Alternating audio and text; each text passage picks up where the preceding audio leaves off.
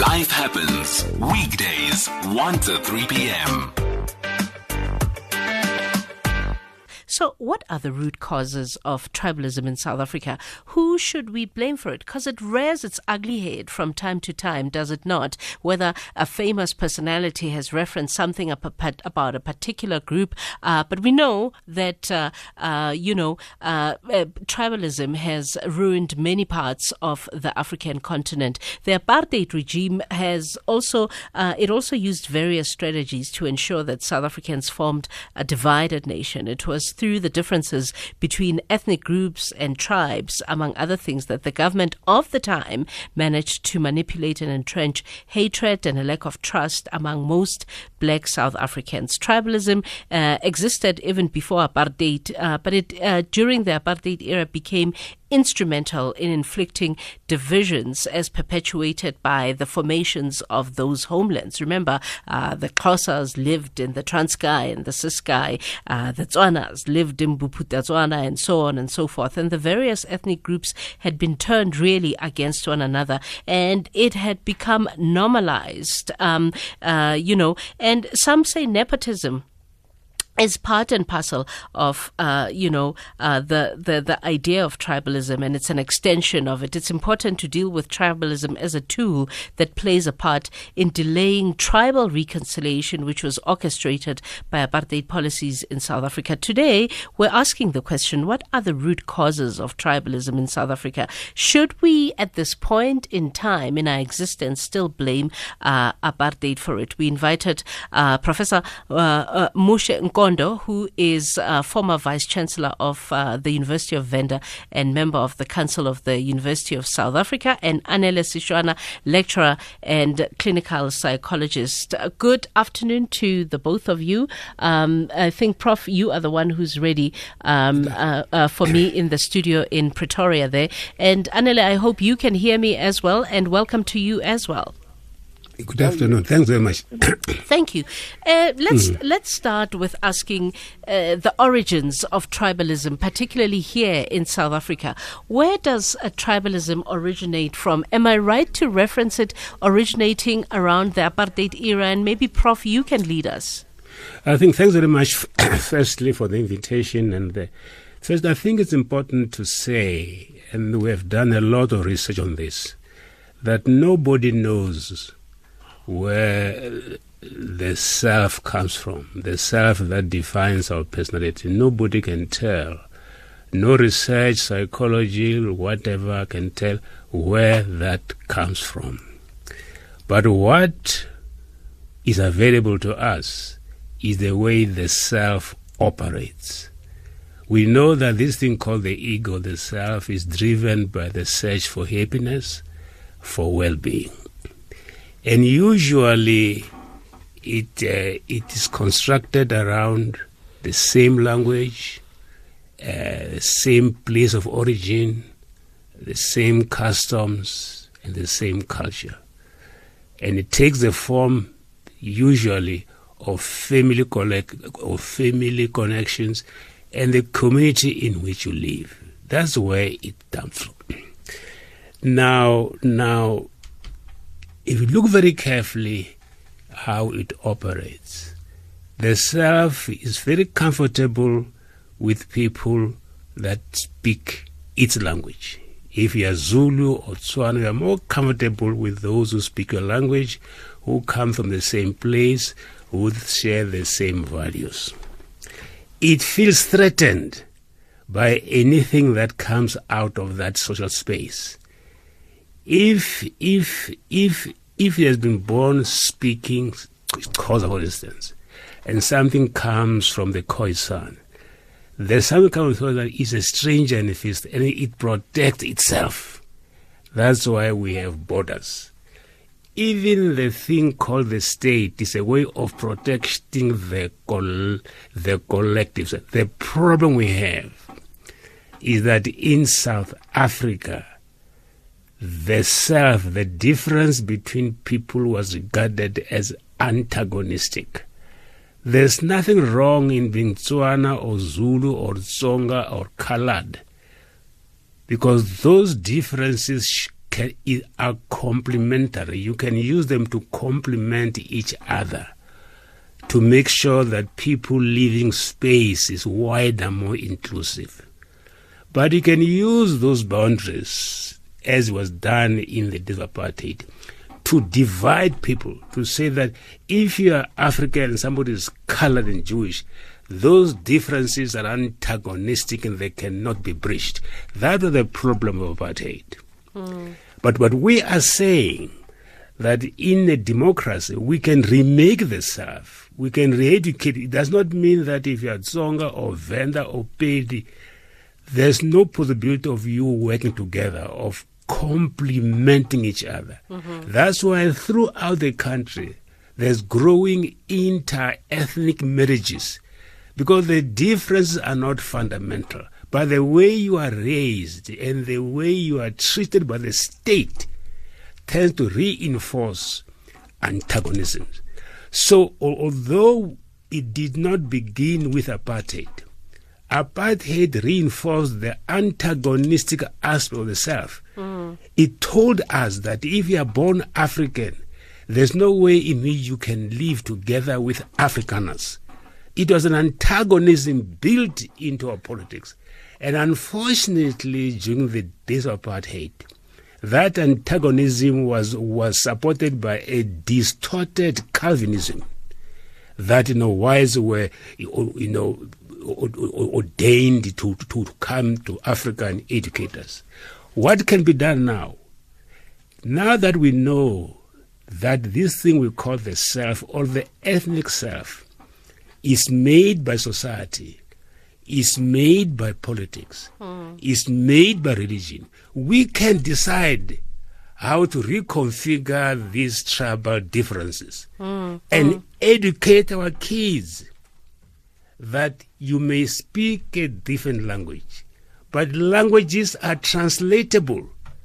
And so the identities of them can merge and reinforce and enrich. So it is within our powers to re-educate, to re-socialize the self. And this is what, unfortunately, when we demarcated the new republic and turned it into 9 provinces, most of the provinces coincided with homeland boundaries. Yeah. So unfortunately, the current provincial dispensation reinforces and continued apartheid hostilities. Yeah. And that's why throughout the country, whether it is Limpopo or KZN, there's now an upsurge of what I want to call ethnic nationalisms. Let's stay there. Let's stay with that ethnic nationalism. I want to go to a quick commercial break and then come back to talk about how come we aren't progressing swiftly towards the reconfiguration of this ethnic nationalization, as the Prof is referring to it as. We'll come back. We're talking to Anele Siswana, lecturer and clinical psychologist, and Professor Muxe Nkondo, former Vice Chancellor of the University of Venda and member of the Council of the University of South Africa. At issue is tribalism. It's 21 minutes past 1 on SAFM. Here, there, and everywhere. SAFM 105 FM in Mokopane. Welcome back to SAFM 104 to 107 nationwide. We're having a discussion around the issues of tribalism. What are the root causes of tribalism in South Africa, and how can we reconfigure ourselves to be a non-tribalistic society? And before we went to break, Professor Muxe Nkondo, the former Vice Chancellor of the University of Venda and member of the Council of the University of South Africa, made a poignant point around the design of the very provinces that we refer to in South Africa today. They may have been renamed, but to a large extent what the Prof is saying is that they reinstill the ideal, if you can use that word, that the apartheid was trying to reinforce around tribalism, because the Xhosa people of the Saskai and the Transkei still stay in the Eastern Cape. The Tswana people of the former Bophuthatswana still geographically stay in the the same space. How do we then, Anele, as I bring you into the conversation now, how come we are not progressing swiftly towards the reconfiguration of tribalism and staying within the grip of this ethnic nationalization that the professor made reference to earlier? I think what Prof has highlighted really speaks to the historical and academic understanding of how we think about tribalism and all the aspects that are around it. And so for me, from a psychological perspective, I also concur with Prof that it has a lot to do with social construction, and social construction, which is about the idea, the way we see the world, starts from very particular nuances of how we are introduced to certain ways of thinking around ethnicity and around all the other kind of intersectionalities. But social construction then helps us to understand that if the mentality of how Xhosa people are constructed and how Xhosa people make sense of who they are is within particular rituals and particular aspects. For instance, if you take a young man within the context of amaXhosa into initiation school, the idea it reinforces that a different kind of masculinity is above than. I think we lost Anele Siswana, or the line he's using is not that good, but we're going to try and get him back, because I think that's a poignant point he's making about the ritual of going to the mountain and issues of masculinity, particularly for the Xhosa people. We all know what happened when the movie Nxeba, for example, came out, and the impact that it had, particularly amongst Xhosa people who didn't just see the movie as, a love story that deals with binaries, but were offended at the fact that something that is pivotal to their culture was being spoken about in tones and nuances that did not make their culture comfortable. Why is it, Prof, as we try and get Anele back, why is it that every time, from time to time, these spring ups, there'll be either images of people who are prominent wearing T-shirts that say, for example, 100% Zulu, or there will be a public personality who will reinforce a stereotype about, for example, Xhosa people. But the first thing that you will see, particularly with this evil called social media, because it's a plus and it's a minus, social media, a lot of people will jump to say, yes, you're right, we are 100% that, or yes, you're right, Xhosa people are whatever it is that you said they are. And only in hindsight, when there's a cry out for tribalism, people are like, oh, okay, perhaps in hindsight we may not have been right. But the most innate instinct is for people to say, yes, indeed, you're right, our tribe is best. Yeah, I think firstly, I would like to suggest that there's nothing instinctive about tribalism. It is something that is made it's designed. By the state. Policies make tribalism. For instance, just now, why it is so sharp now, even gender violence, is that this thing you call the self becomes very insecure and very aggressive when there are scarce resources. The problem just now is that individuals and communities are battling for scarce resources. And if you are battling for scarce resources, your first responsibility is with your children, your family, and the people close to you, which is the ethnic tribe. Yeah. In communities where the economy is not that bad, there's very little tribalism. For example, in the Scandinavian countries, for instance. Yeah. This is accentuated by the economic crisis, by the fight for scarce resources. When our comrades, some of them very senior, come from prison and from exile, when they come back here and they lead departments, they lead those departments like Bantustans. If you look at the allocation of projects, of tenders, of resources, you find a considerable percentage goes to the tribe or the community that is associated with the head of that department. There's been research done at UCT, how the allocation of resources is determined by not by a need, but by ethnic bonds. If I'm going to take care of my own. Yeah, if you appoint somebody as a DG, in 18 months, according to research, over 60% of that department is filled by people from his tribe. If you look at the allocation of tenders, projects, over 70% of the tenders go back to that village where the DG comes from. Wow. And this is sharpened because of the crisis in the economy. If the economy was flourishing, it wouldn't matter whether you are Zulu or Tsonga or Colored. It wouldn't matter. But because we are fighting for scarce resources, this becomes very critical. Now, what should be done? Okay, pause there because we have to go to news headlines. What should be done? Because even the distribution of resources at governmental level ends up still entrenching the issue of tribalism. We also have Anele Siswana back, and we're in conversation with Professor Muxe Nkondo and Anele Siswana. And at the heart of the discussion we're having today is tribalism and how we can find a way to root it out. It's 1:30. It's time for the news headlines with Kanyisile Manyoni.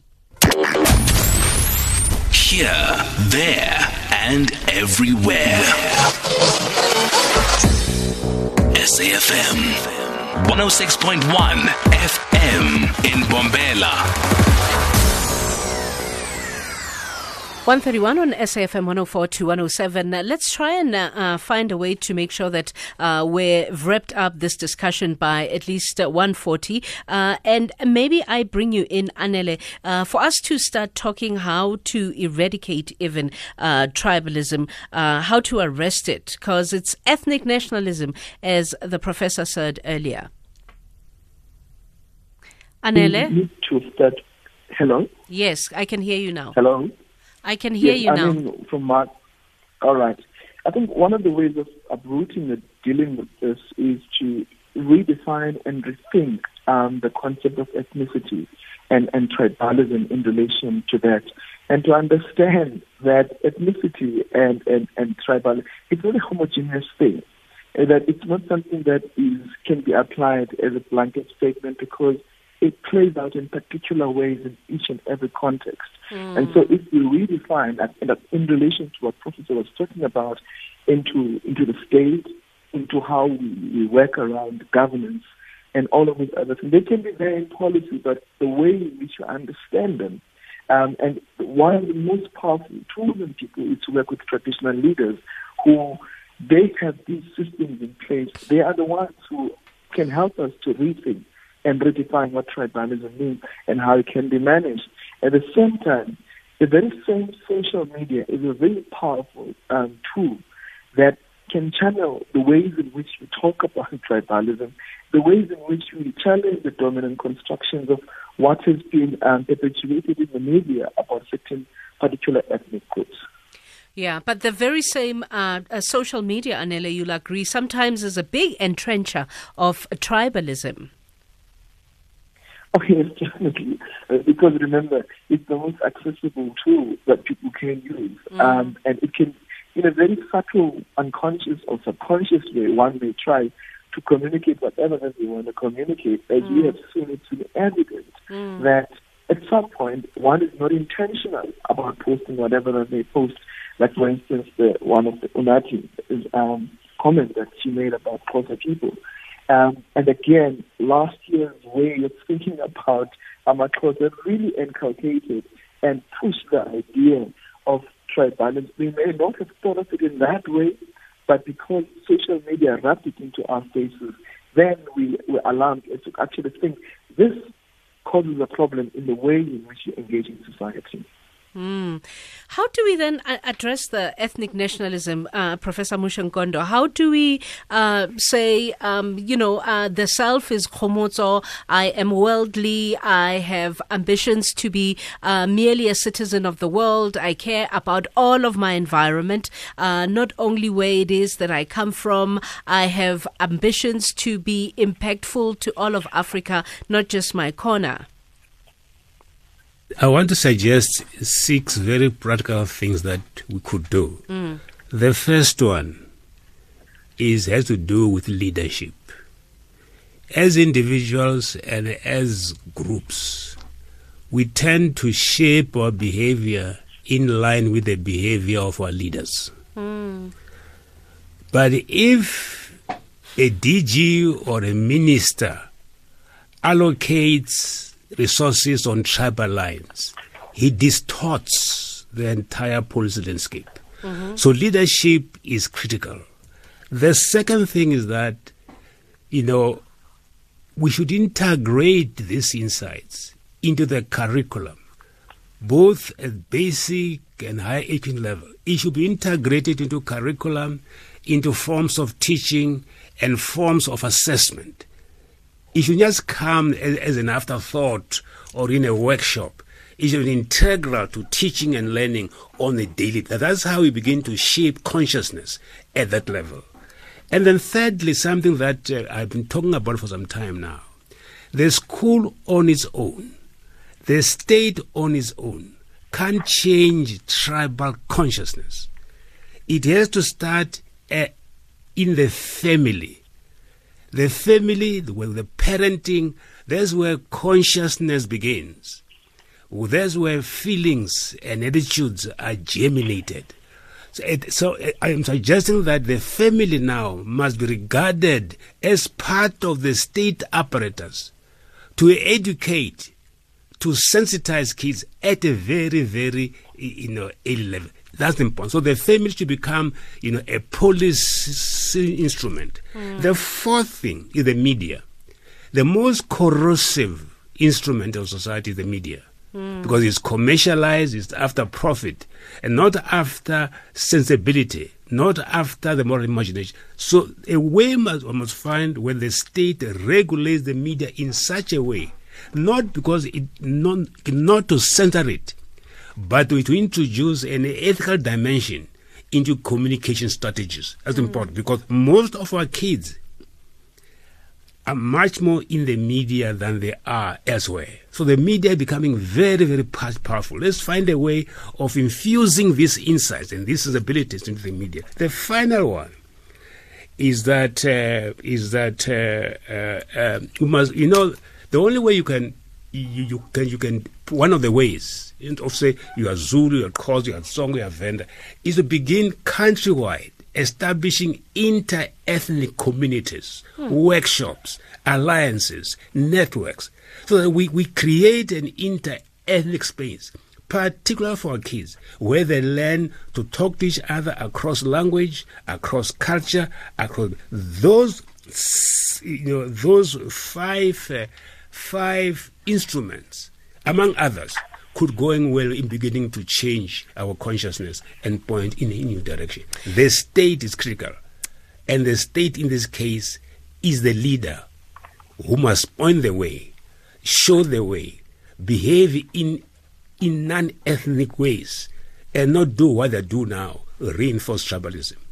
And I think that's a great place to leave it at. And I will thank you very much, Professor Muxe Nkondo, former Vice Chancellor of the University of Venda and a member of the Council of the University of South Africa. You've given us a lot to think about and hopefully implement. And thank you also to you, Anele Siswana, lecturer and a clinical psychologist. And we hope we can see some of your tweets, by the way. I mean, SMSs. There's one that came from Madoda who said the cultures are the biggest causes of tribalism. tribalism as I can detect. Thank you very much for your SMS. But more than anything, I hope that in this discussion we forced you to think about how you as an individual respond to the issue of tribalism. And I think there was something very poignant that the Prof said about how families can re-engineer this whole thing to be different.